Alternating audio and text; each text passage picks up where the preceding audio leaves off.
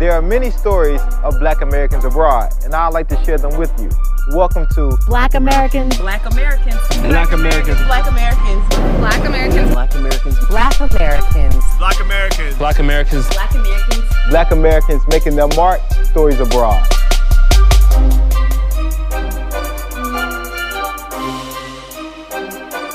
All right, again, welcome everybody, to another segment of Black Americans Make the Mark, Stories Abroad. Today we have four great, lovely people, mixed diversity, all from the United States. Everybody go around, say your name, where you from in America, and how long you been here in Xiamen, or China in general. You can start with you, Michael. Hello, my name is Michael. I'm from the United States. I'm from Toledo, Ohio. I've lived in China since the year 2010. That's been a long, long, long time. Okay. And I've lived in Ningbo, Okay. in Chengdu, and I've lived here in Xiamen for longer than I care to remember. And for those people who don't know where that is, Google it, or Baidu it, or whatever. Asia? Hi everyone, my name is Asia. I'm from Tampa, Florida in the U.S. I came to Xiamen 7 months ago, actually. So I'm still fairly new. Little baby. Yeah, Wow. yeah. But I like it here, I really do. And before I got here, everyone was like, don't go. But Xiamen is like Florida, so I feel like I'm at home just with a lot of Chinese people. It's great. Ben. My name is Ben Mitchell. I'm from the U.S. I'm from Oklahoma, and I've been in China for 6 years, all of it in Xiamen, and it's great. Okay. JQ, the famous JQ. All right, my name is JQ. I'm from Washington, D.C. in the United States, the capital, where the White House is. That's you should be proud of that right now. So I came to China also in 2010, but I've been on and off for a total of 6 years. So, yeah. Okay. Well, I'm glad to have all of you here. Some veterans here in China, some babies here in China. I'm a semi-baby, only been here a little over a year, so it is what it is. So let's get into this conversation. Let's get into the first question, okay? As Americans, here in China, what has been people's impressions of you as an American? We can get more specific, as a Black American or as a white American. What has been people's impressions of you since you got here? And that's all it's been. And it can be for Chinese and other non-Americans. Just what has been their impressions, and how's it been maybe different, or what you heard about yourself in America? When I first got here in 2012 in Xiamen, I feel like back then, it was only 6 years ago, but back then people were still kind of shocked to see somebody, even though Xiamen's kind of known for being, there's a lot of foreigners in Xiamen. I had a lot of people tell me that I wasn't American, that I had to be Russian or something else, which I thought was, funny. It never really bothered me. The thing that I get the most is silence and people looking up and doing this all the time, or just something about my height. When I tell them that I'm from the U.S., they just say, "Oh, America's very good." That's it. Okay. If I speak a little Chinese, then they start to bring up issues with it, like, "Oh, you can understand, so I got some things to tell you that I have to wait to tell somebody," and then they, go off their laundry list of whatever problems they have with the U.S. But it's never been negative. Okay. Asia, how about you? What have been people? You've been here 7 months. What have been people's impressions of you since you've been here in China? Before I got here, I mentally prepared myself by going on YouTube, right? So, what's it like being Black in China? It was what I Googled, right? But when I got here, it wasn't, I guess for this city, like Ben said, it is more of an international hub, right? So it's a softer landing. And for that reason, I didn't feel that initial shock culturally, outside of not understanding Chinese, right? But as I got a little bit more comfortable, went out and kind of lived my life day to day, I realized people like to take pictures of you. Right. Yeah.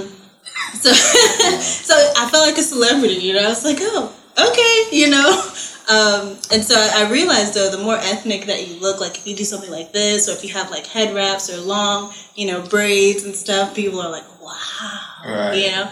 So, yeah, I don't think I've had negative responses. I think people don't automatically think I'm American. They think I'm African.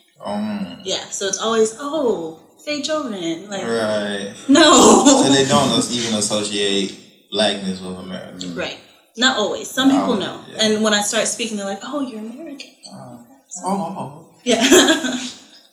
Michael, how about you? My experience has been very similar to Ben's. For the most part, and I've been here since 2010, so I've seen like a kind of arc between how people treated me when I first got here compared to today. Right. When I first came to China in 2010, and I should explain, I actually came to China even before that, briefly. Nobody had seen anybody who wasn't like themselves. It's a very homogenous society. Right. Everybody was used to people who are of Asian descent, so when they saw a person who looked very different from them, they would do things like take pictures all the time or try to stop me or like ask me questions. But it's similar to what Ben said. Now, I've seen that change so much in the 8 years I've been here, but it's still kind of there. And it really depends on where you are. It's like Asia said, Xiamen is more of a kind of, open place. It's a coastal city, all the coastal cities, but especially Xiamen, Guangzhou, Shanghai are very much more open.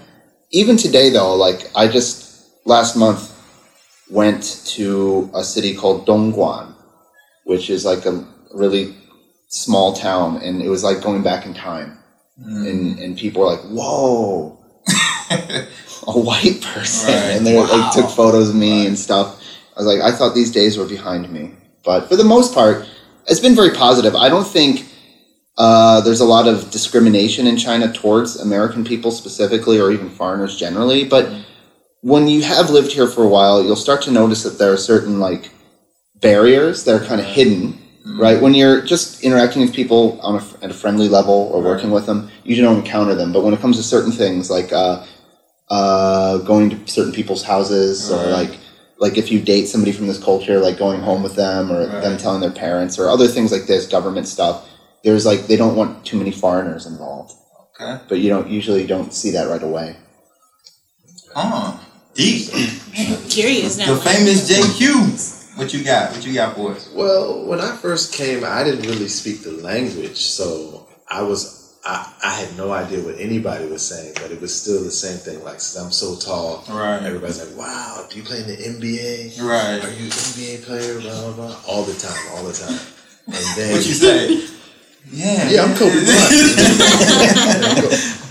No. But, it was sort of that same type of shock thing. But as years go on and you start to learn the language more, now you understand what they say. Like, especially when you're in the elevator and they say something like, oh, I know that word. Oh, I know exactly what you're saying. Right. So sometimes it can be a shock, especially when you see the children and the children see you and they say, oh, why go in, mom? Or hey, Ren, mom. Yeah. So, but like I said, it's not a racist society. It's very welcoming. Very welcoming. Once you have a Chinese brother, you have a brother for life. Okay. Now let's talk about that. Let's talk about like not specifically racism, but like colorism, right? A little bit, right? So I go back to you with this, JQ. As a Black American, do you see yourself treated differently than your fellow white Americans here in China? Wow, what a powerful question. Need a powerful response. Come on with it. Like, do you just, spit it out? Within this community, yes, I would say so. Wow. Yes. What are some of those, and you all can piggyback off of this, of course. So what are some of those differences that you may see that you receive of being treated differently than maybe Ben or Michael? Just because we all American, but our skin tones are different, right? Well, since I'm in the entertainment industry, usually since I'm in the entertainment industry, usually their first thing is they do want Black singers. All right. You know what I'm saying? They do want Black singers. And so it's kind of like I can't actually, you know what? I take that back. I can't say. I don't know if I have the right say because I'm in a different kind of industry. If I was like in the teaching industry, it would be different. Right. Because I'm in entertainment. It's more like. So are you saying that like, oh yeah, you can run, sing, and do all this as a class? We cool with that. Like if you're black, you're cool. Is it? Are you saying this right? Like Right. So if you're black and it's entertainment, it's okay. Right. You're gonna get treated nice, fairly. Right. You know. From anybody else, regardless of the skin color. Maybe even a little better because it may think you're better or saying you're better because of their preconceptions of your based on the stereotypes. But as a teacher, it's different, right? Oh, speak on that, Asia. No, really. And I was like, okay, so I wonder what you're gonna. But I'm happy that JQ, you made the distinction between the entertainment industry and the education sector because it's pronounced. You will see advertisements for teachers, specifically a white teacher.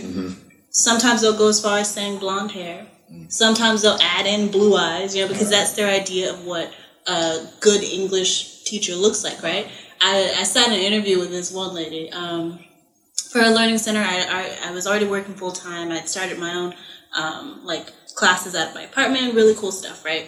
And she was like, yeah, I want you to come and, try some classes, demo some classes. Okay, I'm interested, tell me more. And she was like, well, number one, the parents, they're going to want a white teacher, but, I'm sure you're used to hearing that. And I'm like, that was my first time, actually hearing someone sort of articulate that. And she was well traveled. She worked in New York, Department of Education, stuff like that. And so she was leveling with me. She was like, I just want you to be prepared for that. Some parents are gonna pretty much count you out because you're black. Right. And it's just because of, I guess, their misconceptions with, whether or not black people can speak English. Right. A lot of them think that black people are from Africa. Right. But I have another family that I tutor, their 4-year-old daughter. Right. They're pretty wealthy, very well traveled. They have no problem with it. Mm-hmm. So it's not everybody. It's just people who might be closed-minded. Right. And that's everywhere. So... I have a lot of stories about this. But because it's going to be, I'm like, just looking outside in, right? Is white privilege... Yeah, I'm going to have to say that white privilege is very, very, very prevalent in the English language education. And when we say English language education, to be clear to people at home, we mean also training centers and things like this that are not accredited, which most of us end up working in at some point. But even in places like elementary schools and stuff. So I remember, I'm just going to tell a story. This is a true story. Okay.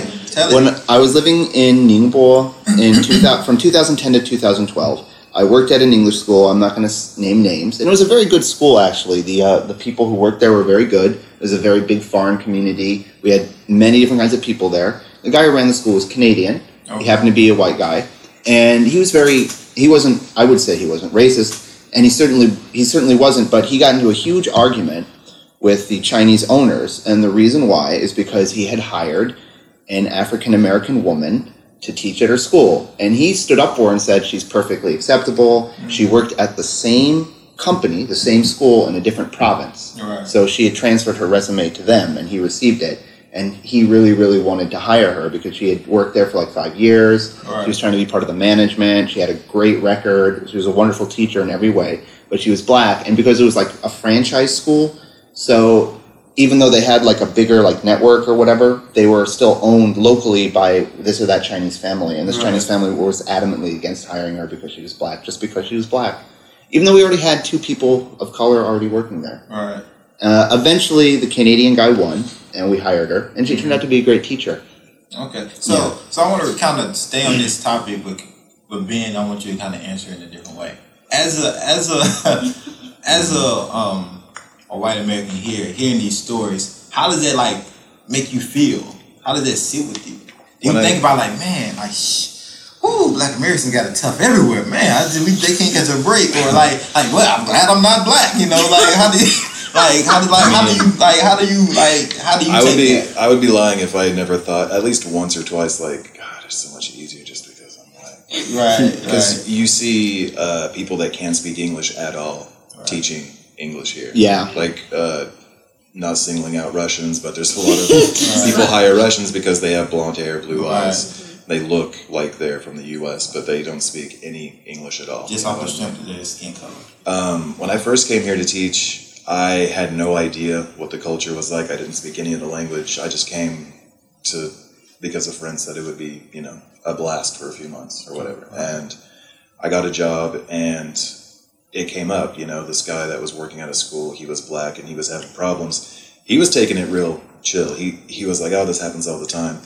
I lost it. I was like, this is ridiculous. Like, it's just racist. This is racist. And he's like, it is, but it's not what you think it is. And I'm like, well, what else would it be? Like, this is, like, I get benefits that you don't just because I'm white. And he's like, yeah, but you have to understand, like, you know, there's like, in Chinese history, it's not the same as U.S. history, and the attitudes are different. Yes, they treat me differently, but it's not for the same reasons that somebody back home would treat me just because I'm black. And so he kind of learned to just accept it and go. And it, you know, it still bothers me. It should bother everybody, but it's like you said. People tell you, like, just be prepared because this is not gonna go the way you want it to go. You know what I mean? And they sure do hire. Because, like, again, in the education industry, they will hire Caucasian people from countries that do not speak English because they happen to be Caucasian, and will turn away people, not just black people, but I've seen Asian Americans, Arab Americans, Hispanic Americans, anybody who happens not to be, like, Nordic stock or whatever you want to call it. Yeah, like blue eyes. Yeah, whatever we are. I don't know. Like, even people from, like, I would say, because I'm not, you know, I don't know what to say, like people from like South European stock, like kind of Italian looking people. In fact, I have an Italian friend. Yeah, I have a guy who's an Italian American, okay? And he happens to be a little bit, you know, darker skinned because he's I guess he's from southern Italy ancestrally or whatever. And I tried to get him a job at a place I was working. I'm friends with this guy. And he fell on some hard times, needs some work, so I tried to introduce him to a place I work. Like, is he American? He kind of looks like he's from Greece or Italy or somewhere. I'm like, yeah, he's American actually, but they turned him away. He looked like Al Pacino basically. And so we talked about kind of the different dynamics of what maybe racism, discrimination maybe look like here in China, right? And so. To you, Ben, as a white American, because you know in America racism and color and all that is in your face in a lot of different ways, right? Through not just through occupation, through clothes, like what we just find out through Gucci, Prada, now Burberry, all these things always in your face. Our history, pretty much everything is black and white, right? As a white American, does being away from that type of environment promote better mental health for you? That's kind of a better mental. I mean, it's a lot less stressful, I guess. Less stress usually help your health. Mental health with that. When I moved here, I wasn't coming from a place that was necessarily. There wasn't a lot of tension where I came. I mean, I came from Oklahoma, so there's definitely some history there.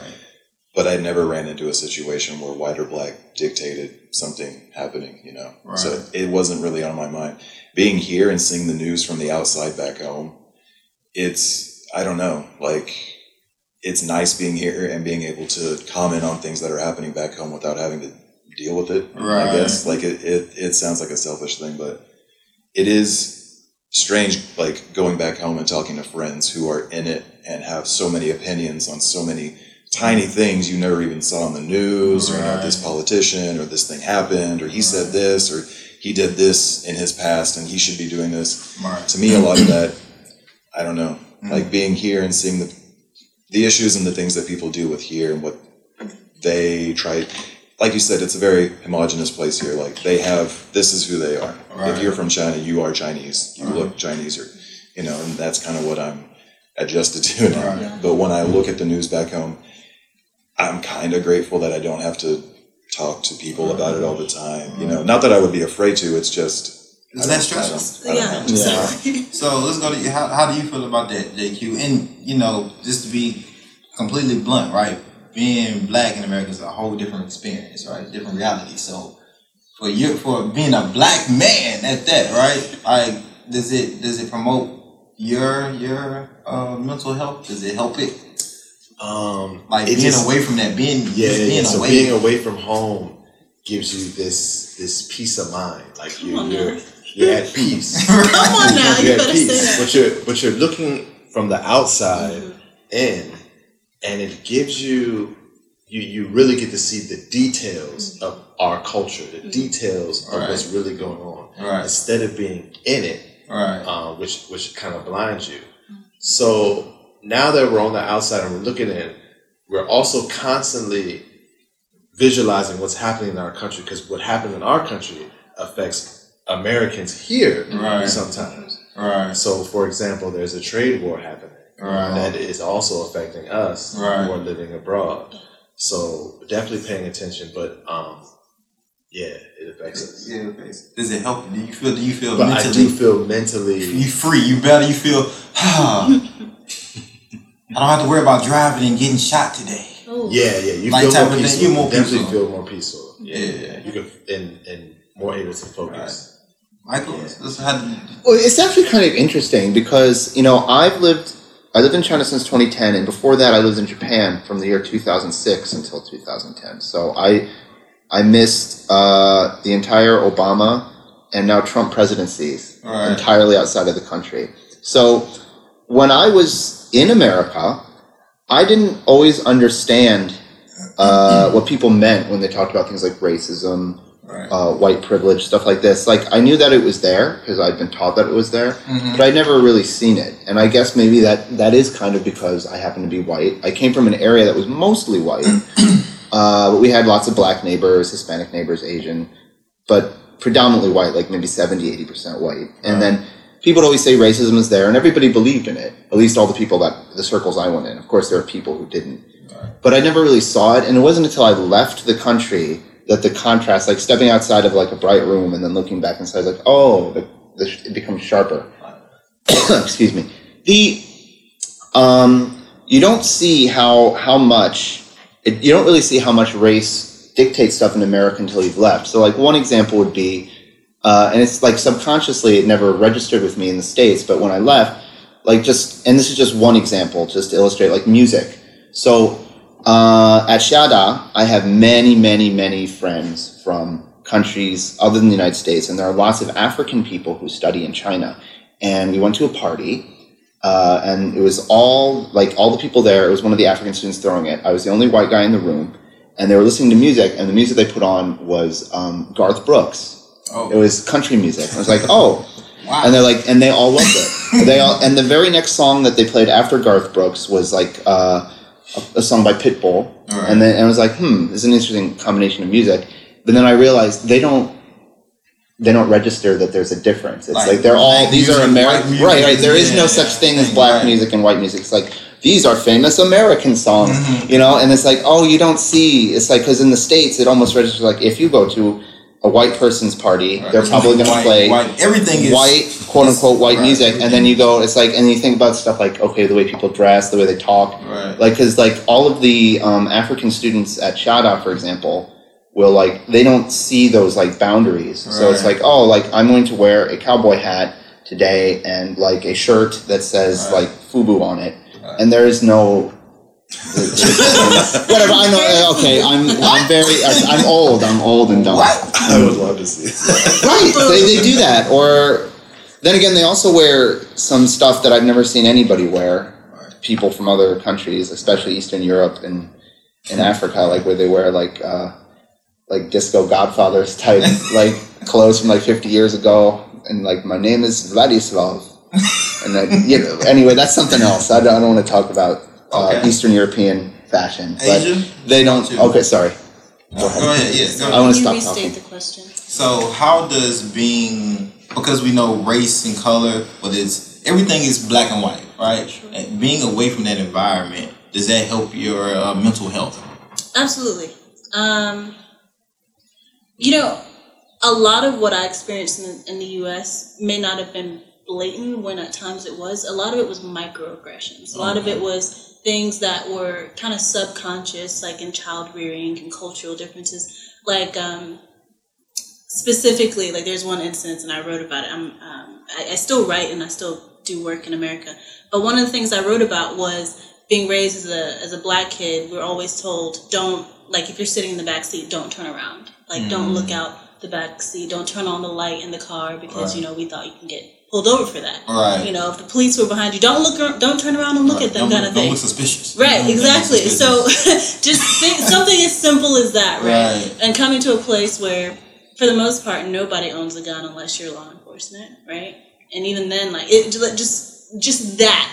Right. I don't worry about my school that I teach at being shot up. Right. I don't worry about, I guess for me, being profiled because of a certain community. You don't worry. Just certain things you just don't worry about. Now, my stress comes from, oh man, my siblings are still there. I wonder what my brother's doing. And I wonder what my, you know, and so that's where my stress comes from. I've been completely removed from it, thankfully, you know, and it's just such a weight off my shoulders, you know. Even though China has its own struggles, it's completely different. Completely different.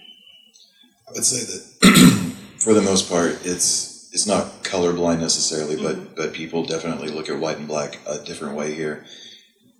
A big negative of that, though, is that you have a group of foreigners who have been here, for a long time, and maybe the habits they had at home that were negative, maybe like blatant racists or people that think they're better than somebody else, can come to China and they can flourish here. Oh, like, yeah. You'll meet people who are definitely, you know, it'll be a white guy and he's Australian and you'll say, British people suck, Americans suck, Australians are the only real white people. And don't even get me started on black people. It's like, what are you...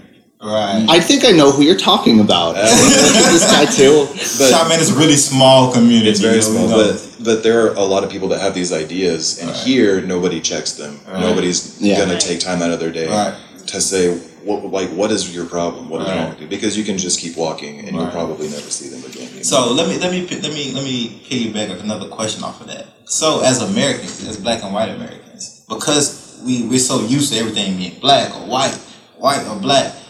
And in a broad setting, does that make us closer, or does that make us more distant, or is it depending on the person, or how's our relationship? As we all Americans, but we're so used to black and white, and maybe if you're in America, you grew up in an all black community.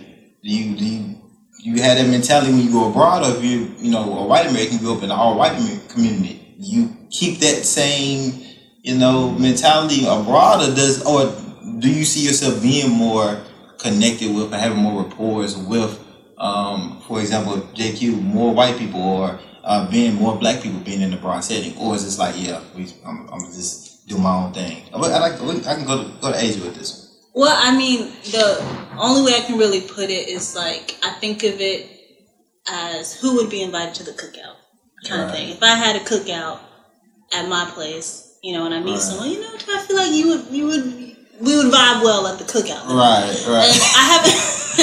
And I would say I can count on one hand in 7 months the number of people who I have said just you are not invited, right? Because it takes a certain kind of person to move abroad, right? Number one, another kind of person to move abroad to China, right?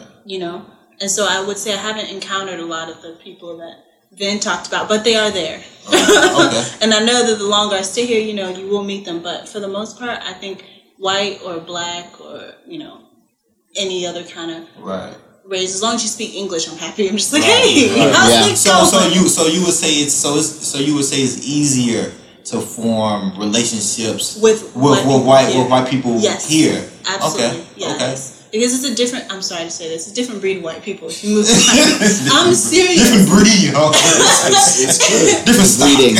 Different stock. Really, different stock. That's the word you use, right? Because, no, really, if you come from a state like Florida, you have certain white people who believe, not just white people, but you have certain people who believe certain things about China, right? These are people who would never step foot in China.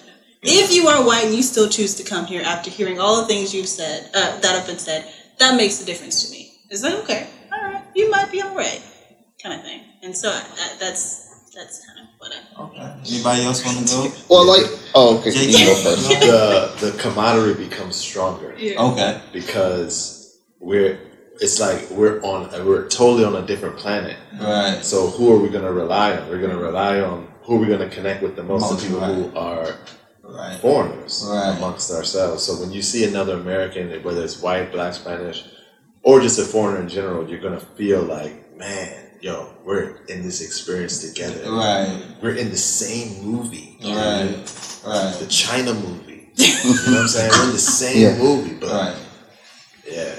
It's a movie, JQ. It's a movie. Yeah, it feels like a movie. It's very surreal. It's like I said, like I actually didn't perceive as much racism when I lived in the States, but it became more obvious when I left. But I will definitely say, yeah, when you live in China or any foreign country, I had the same experience when I lived in Japan for 3 years. There is more camaraderie between. I basically will say I became friends with people that I probably wouldn't have become friends with in the USA by living in China and Japan. But I have that on both ends of the spectrum. And a lot of it does boil down to relying on people.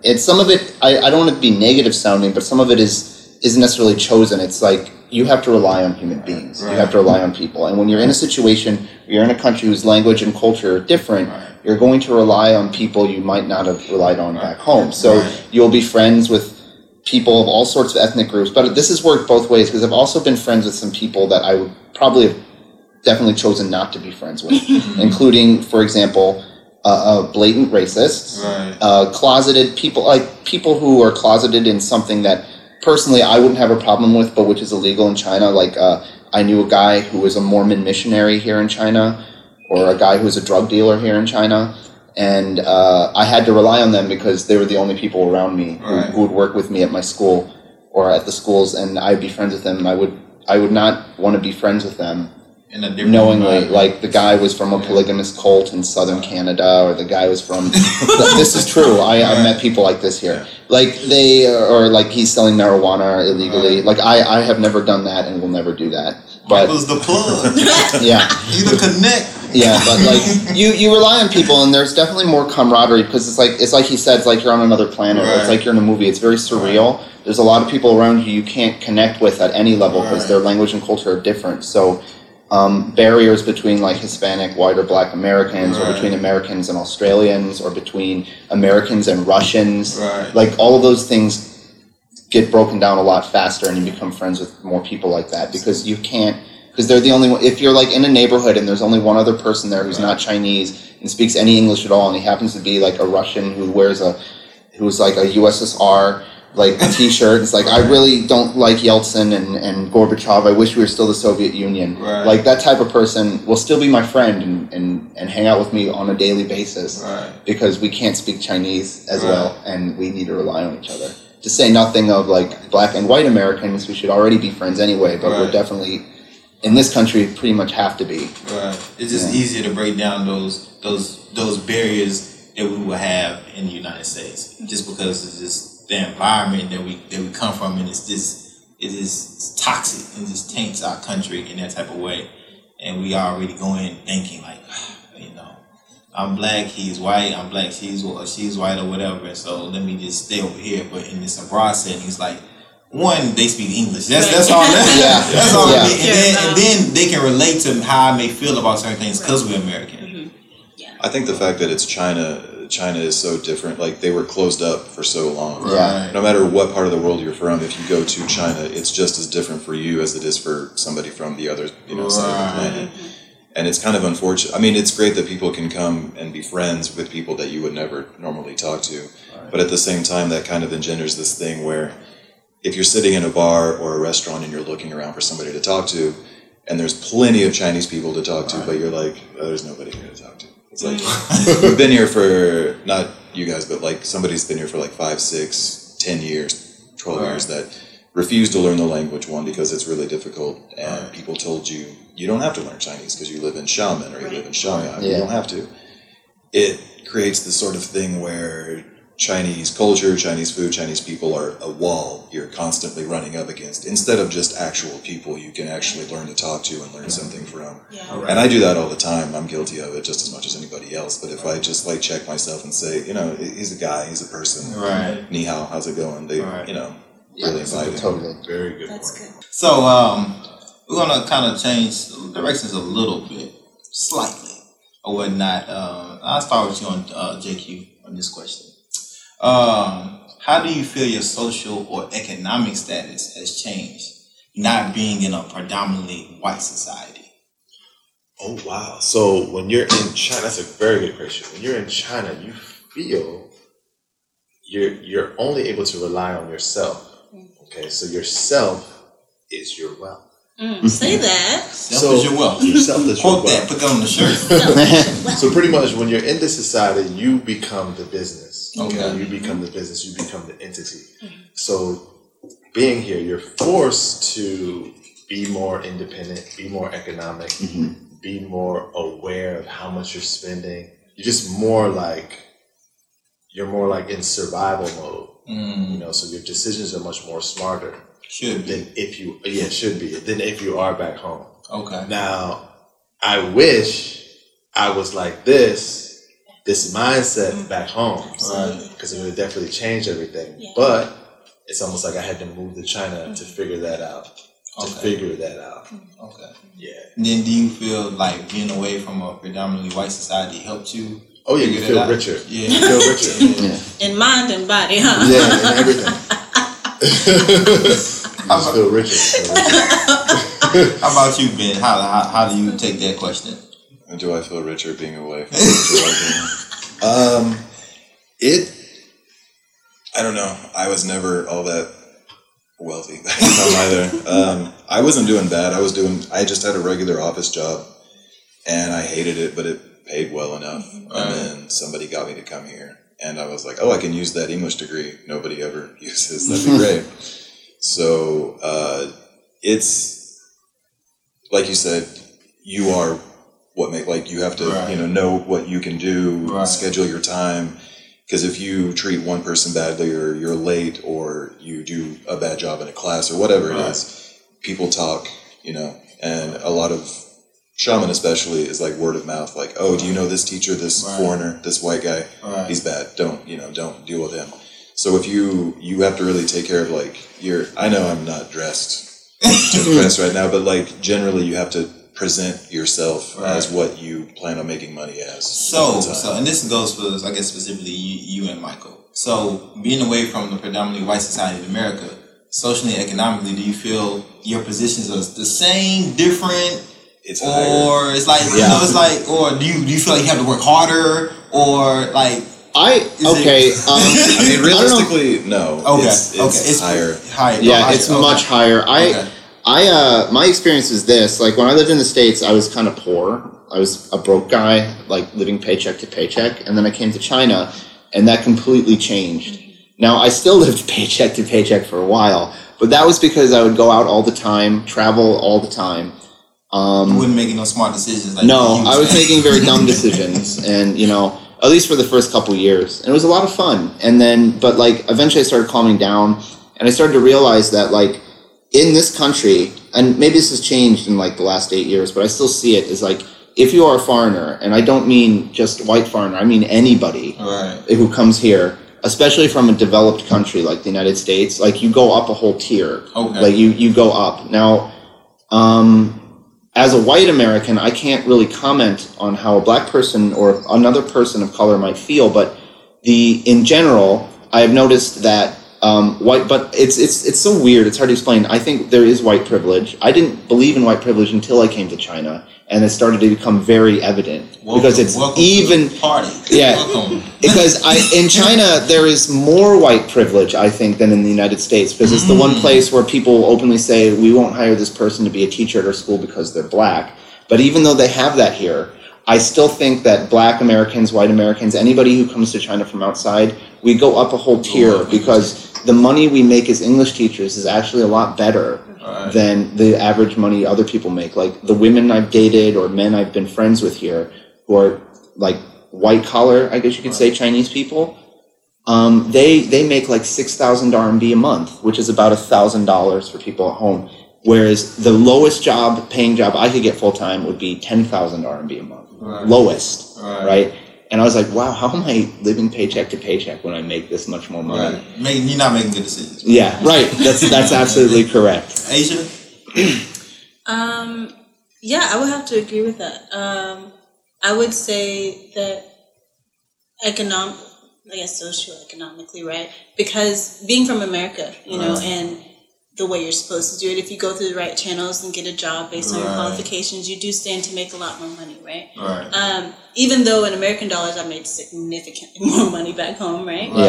It goes a lot farther here. Much cost of living. Yeah, exactly. And so back home I couldn't have started a business. I started a business here with little, you know, to no like overhead costs, like not too many. Bossed up. Right, low key, right? And JQ said something. He's like, man, I wish I would have had this same mindset. Like, I guess if you couple the lack of stress, you couple the I guess the changes that happen when you are adapting to a new place, and the, I guess, confidence and independence and like all this stuff to rely on yourself, it's crazy how much more progress you can make in a place. And I'm just incredibly thankful for that, because I wouldn't have done this back home.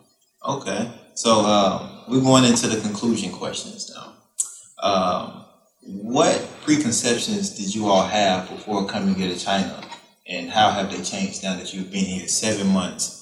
6-7 years your life for your lifetime. Right, so we can start, we can go back to age on this, because you've been here 7 months, and so you it's going to be a fresh preconceptions, and now like after 7 months you've been here almost a year now. To be honest, I had no you looked it up on YouTube? Right, I did. Okay, so I guess the only thing I was prepared for was just to be treated differently. Okay. You know, I was just mentally preparing myself for that. Mentally preparing myself for, I guess, culture shock, all that kind of stuff. I didn't really have, because to me, Chinese people are people of color. Right. You know, it's like, hey, you're going from one hood to the next one, so let's go. And really, honestly, China is the hood. I did not expect that. I'm serious. Like I'm gonna like hash all this out. I know I can't explain it to you right now, but China is just so different. You know, I thought that it would be not like a backwards place, but I thought like it would be like China was 15 years ago. It's so high tech. Like, you know, people, everything's on your phone. They have cars. Yeah, it's like they're ghetto fabulous. That's what it is. Ghetto fabulous. They have stores. They have a Walmart. I knew that. But it's just like there's like an element of like I guess attachment to material things that I wasn't necessarily prepared for. I knew they were high consumers, but I didn't realize that it was, you know, that deep. It was balling. Right, they was balling out of control. Malls on every corner. Right, exactly. And so that was a shock, and I didn't expect that. Okay. It's not that I expect Chinese people to be broke necessarily, but it's just different. Okay. Michael, what was the question again? Like, my preconceptions. Yeah, and then how they changed. You know, when I lived back in the States, I never really trusted the depiction that the news ever gave of anybody's country. Mm-hmm. And then when I went to college, I majored in East Asian studies. So I studied all of the countries, South Korea, Japan, Vietnam, China, their culture and history, and especially their religions. I always found their religions fascinating, even though I'm not religious. That's something else. But I knew what kind of place it kind of was before I got here from those studies. But I never experienced that. So for me, it was kind of that experience of like, okay, I know what to expect at an intellectual level, but I've never actually seen it in my face. And then when you see it in your face, like, whoa. Totally different. You know, well, no, it was actually, it actually confirmed a lot of the stuff I'd studied at home, but it was just like, there's a difference between like the visceral feeling and then actually, like, I read a book and saw a picture and then I see that in my face. But all of the countries in Southeast Asia have kind of an insular mindset and a different outlook towards other people that's cultural, and it goes back to their Confucian roots. And one of the things, this is kind of off topic from the question, but one of the amazing things was that having lived in Japan for so many years and then in China, and I've also been to South Korea and Taiwan, is that you see that element, and it's in sharp focus for you as an outsider, but they all see each other as very different, but it's there. And the way that it kind of overrides other things. So like Japan is a constitutional monarchy with a system very similar to the UK. South Korea is a presidential system. Their constitution is a copy of the US Constitution. And then China's, their constitution, and a lot of their values come from Marxism and the Soviet Union. And then yet, despite the fact that they have these three very different influences on that, you can still see how very similar their mindset is and stuff. The way that they copy this or that idea from whatever source, and the way they adapt it, and they try to like insert certain values into it, and it makes them all look very similar to one another, even though they have these three very different governmental systems and like their way of life. And when I live here in China, though, when I first got here, my conception was that it would be poor, but it was going to have a very low cost of living, and I was going to live like a king. And that was true for a while. Michael. Yeah, basically, I'd go out all the time. I traveled to so many different countries. I'd go out to bars and nightclubs every single night and save nothing. That was like the first 3 years. And then I started calming down. But it has changed a lot. It's much more high-tech now. I lived here when there was no WeChat. I lived here when there were no cell phones. It was like, could you imagine China without cell phones? I was here when it was like that. Like archaic. Yeah, but now it's completely different. But there's still a weird contrast because it's still, for me, it's still kind of like a poor country where there's not a lot of money. But everybody spends a lot of money. But there's a contrast between the richest and the poorest. And for the most part, if you're good with your money and you don't spend too much, you can still live here like you did 10 years ago. And most of the people are very insular, and they're not racist, but you're just different from them. And to them, you're like a cartoon character or like somebody from another planet. And that's what I expected it to be like, and it was. Okay. JQ. Well, your preconceptions my before you came, and then how it changed. I did not expect the Chinese culture to be this welcoming. Okay, so when I came, I thought it would be much more closed. Right. So with that being said, over the years, over the time, you realize like, man, I really got really close Chinese brothers, like who got my back here. Like if something goes wrong, instantly. Right, you have somebody you can call on. Instantly you have somebody you can call. So I didn't expect that. I didn't even think of that even happening. Right. And so with that being said, another preconception was the dating world. Mm-hmm. Yeah. The dating world. Okay, so I had no idea about the structure of like, the parents have a say in who the man or woman can be with. Right. So that was all new to me too, understanding that whole traditional type feel. Right. I didn't know about that at all. You know now. Oh, you definitely know now.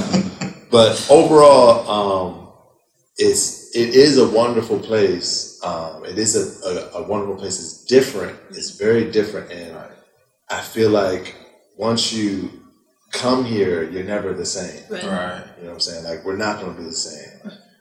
Right. Ben?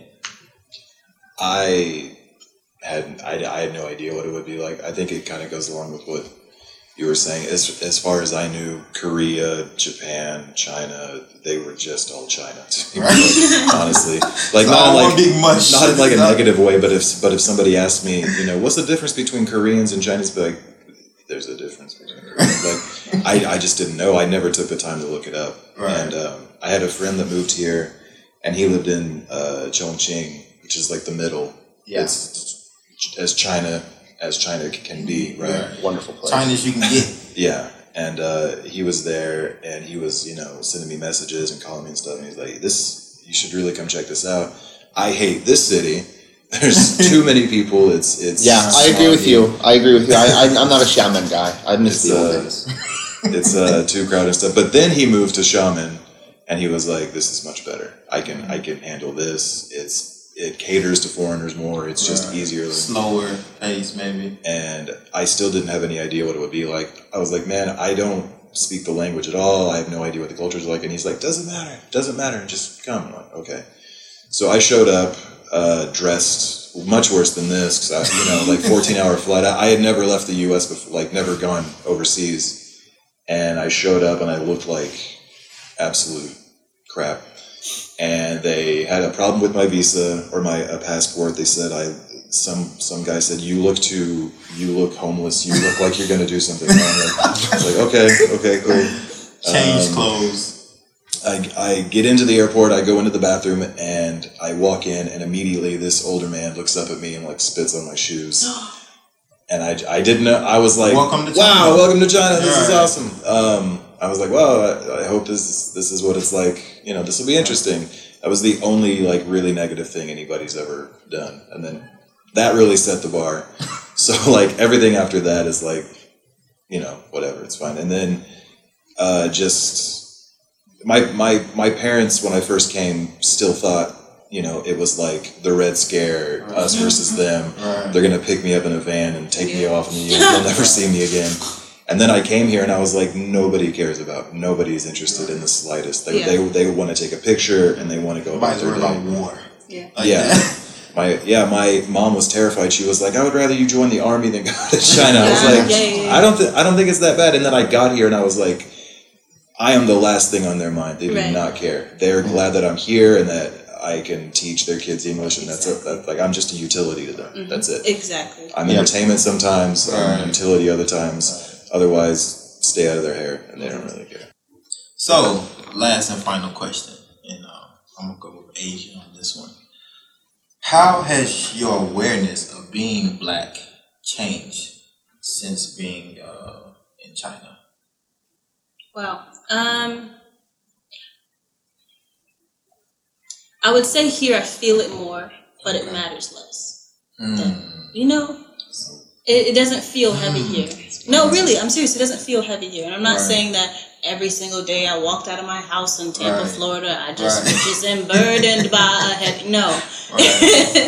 I just mean that here there is no context for being a black American. Right? I don't, you know, except for when I have conversations with my Chinese roommate who didn't understand, like, the tension. She didn't understand the transatlantic slave trade. She didn't understand, like, you know, there are aspects of black Americans, like, that doesn't exist anymore, you know?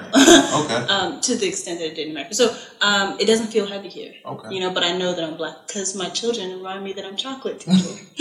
Chocolate dropping. Chocolate teacher. Like, you know, but it's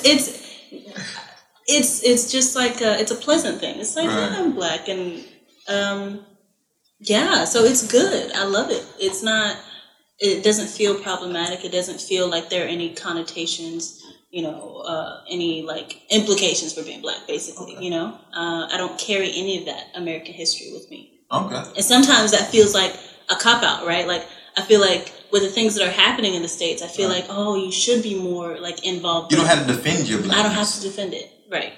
Yeah. So it was good. Can you repeat the question? It might be a little different. Oh, no. But how has your awareness of being white, not black, being white changed since living abroad here in China? I think it's like I said earlier, there's an attached value to being white. And yeah, being white is a thing back home too, but here it's like there's a number, there's an actual price to being white. And it's like, this is what you are, this is what you're worth. And in the beginning, it was a little weird because I had never, you know, if I understand your white value more. I understand that there are a lot of places in the world where being white is definitely, that's what you want to be if you can be that. I mean, it sounds awful, but some products out there now that, whew, boy, bleaching is a thing. But it's like, you know, I've known black teachers and they had to work a lot harder just to get the same thing.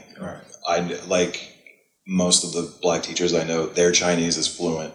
They work at it. They're like, if I don't do this, I'm seen as being lesser than what you are, and you're not great. I'm like, well, okay, it's not that I'm great. It's just, when I first came, I was like a lot of white American guys that come here. They're like, one, you can drink a lot. It's cheap. You can drink on the street. That was like a selling point to me. Somebody was like, you can drink anywhere you want, which is possibly the whitest thing anybody could ever say. You can drink anywhere, all the beer you want. I'm like, I get it, but you know, I guess I don't even. I've been here for so long. I don't I forget that I'm white in China. I would say that when I do encounter somebody of color or, a black American, it's not nearly as tense as it would be back home. Not that it's super tense back home, but here it's like, we're in this together sort of thing. You know what I mean? But I do acknowledge that the process of getting on here is that much more difficult if you're black, just because of the notion of just the color of your skin. Not that Chinese people are inherently racist. It's just It's just what they think, It's like harmless, but it's right. JQ, Well, has your black awareness been, taken up a notch? Or is it, I'm gonna speak from an entertainment. That's what we want. Entertainment standpoint. I feel like me being African American in China is a plus on the entertainment side. Right. Just because Michael Jackson's black, you know what I'm saying? So he's the king of pop, and it's like no. But what I'm saying is, from an entertainment side, like there's so much that comes with that. You know what I'm saying? Like he's a black entertainer, so there's a little more that it's a little more expectation that comes with that. Because what's been laid before us. Right. You know what I'm saying? The James Brown, all this stuff, the jazz, all the root stuff that comes from the black American culture. Right. So the expectation is higher when it comes to entertainment. Right. And so you feel like, okay, since I'm in China, I need to deliver that. I need to be a good representation of what that expectation is. Right. So, with that being said, the pressure is higher. Right. And you feel different. You just feel a little bit different. Right. Don't let us down. But with that being said, that's just from an entertainment aspect of things. Okay. Yeah. Michael? Well, like I said, when I lived in the States, it's a weird way to put it, but I wasn't aware really of being white. You would say you more aware then? Absolutely, okay. absolutely. Yeah. I wasn't aware of being white, you could say, in the States. I mean, of course I knew I was white, but like, you live in a neighborhood in Ohio, right, where it's like 70, 80% white. We had like neighbors of all different kinds. I had a Filipino neighbor, I had a black neighbor down the street. Right. Hispanic neighbors, but it's mostly white. And for you, I guess for me, as a white guy growing up in America, I was just like, I'm just normal. Everybody around me is normal. I don't care about anything. Right. When I come here, it's like, oh, that's right, I'm different from the average person. Right. And it becomes very aware. And it's like Ben said, there's a number on it. There's a value on it. It's like, you're worth 10,000 RMB at this English school, and the Chinese people are only worth 6,000 RMB or 12, whatever. And they're so quick to say, oh, this is what you're worth. You don't even say like, hi, these are my qualities. No. That's your skin says this. Yeah, exactly. That's exactly what it is. Totally. You walk into an interview. It's like, here's my resume. I went to school. It's like, yeah, you're white, right? Mm-hmm. You have a U.S. passport? Yes, I do. You speak English? Sure do. Not well, but I can speak it. I don't write it too good. Don't spell. But okay, you're hired. Here's money. That's what it is. Yeah. Sometimes you don't even interview. You just I've had one. Speaking of the people who come here with already having like a bad attitude, or already having like a racist in general or whatever. I met a guy in Shanghai a few years ago, and he had only been in China for a few months, he said, and we were at a bar, and he had a lot to drink or whatever, and he was being very candid. And I don't think he knew what he was saying. I don't think he understood the way of what he said. But he was like, wow, people here really treat me differently, even though I'm white. And I was like, that's a weird way to put that. I wouldn't say that very often. Yeah. And then he said, now I know what it's like to be black in the U.S. And the room got quiet. It was like, what? Don't say that. Why would you say that? And he was like, no, I mean, just in being different, I was just trying to make an example. I'm sorry. And I was like, it's not the same. Terrible example. Exactly. But I've heard this repeated, not like verbatim, but I've heard people alluding to this, like, well, now I know what it's like, and then they just kind of trail off. Right. And I'm like, it's not the same at all. Well, it's fair though, because I get what they're trying to say. They're trying to say, at face value, I walk into a room and something's different. I'm a minority. Yeah, I'm a minority. You're a minority. And you feel the eyes on you now. Right. And so, I guess fortunately for them, it's positive. Right. Yeah, I doubt he meant anything super negative. Right. He was just talking way too fast for his mind. Too many drinks in at the bar. Yeah. But there are people that feel, it's a simple analogy. Black people are treated differently back home. I'm treated differently here. Therefore, It's the What's same. the same? And it's like Therefore, you're still infinitely more wrong. complicated than that, you know. Right. But yeah. Well, for those at home that feel that way, or those that live in China, now you have this interview and these stories. No, it's not the same. It's not the same. But so that's a wrap, though. I appreciate all of you being here. Hopefully, the viewers at home enjoy all of you all's stories and experiences based on these questions. And yeah, it was good. I appreciate it. Thank you, Jerome. Thank you all. I appreciate it. That's a wrap. Wow. We out. Yeah, man. Good stuff, man. Good stuff. Hey, let's get a picture. Can we get a picture right here? Oh, yeah. We can just stay seated. We can just stay seated. Stay seated? Yeah.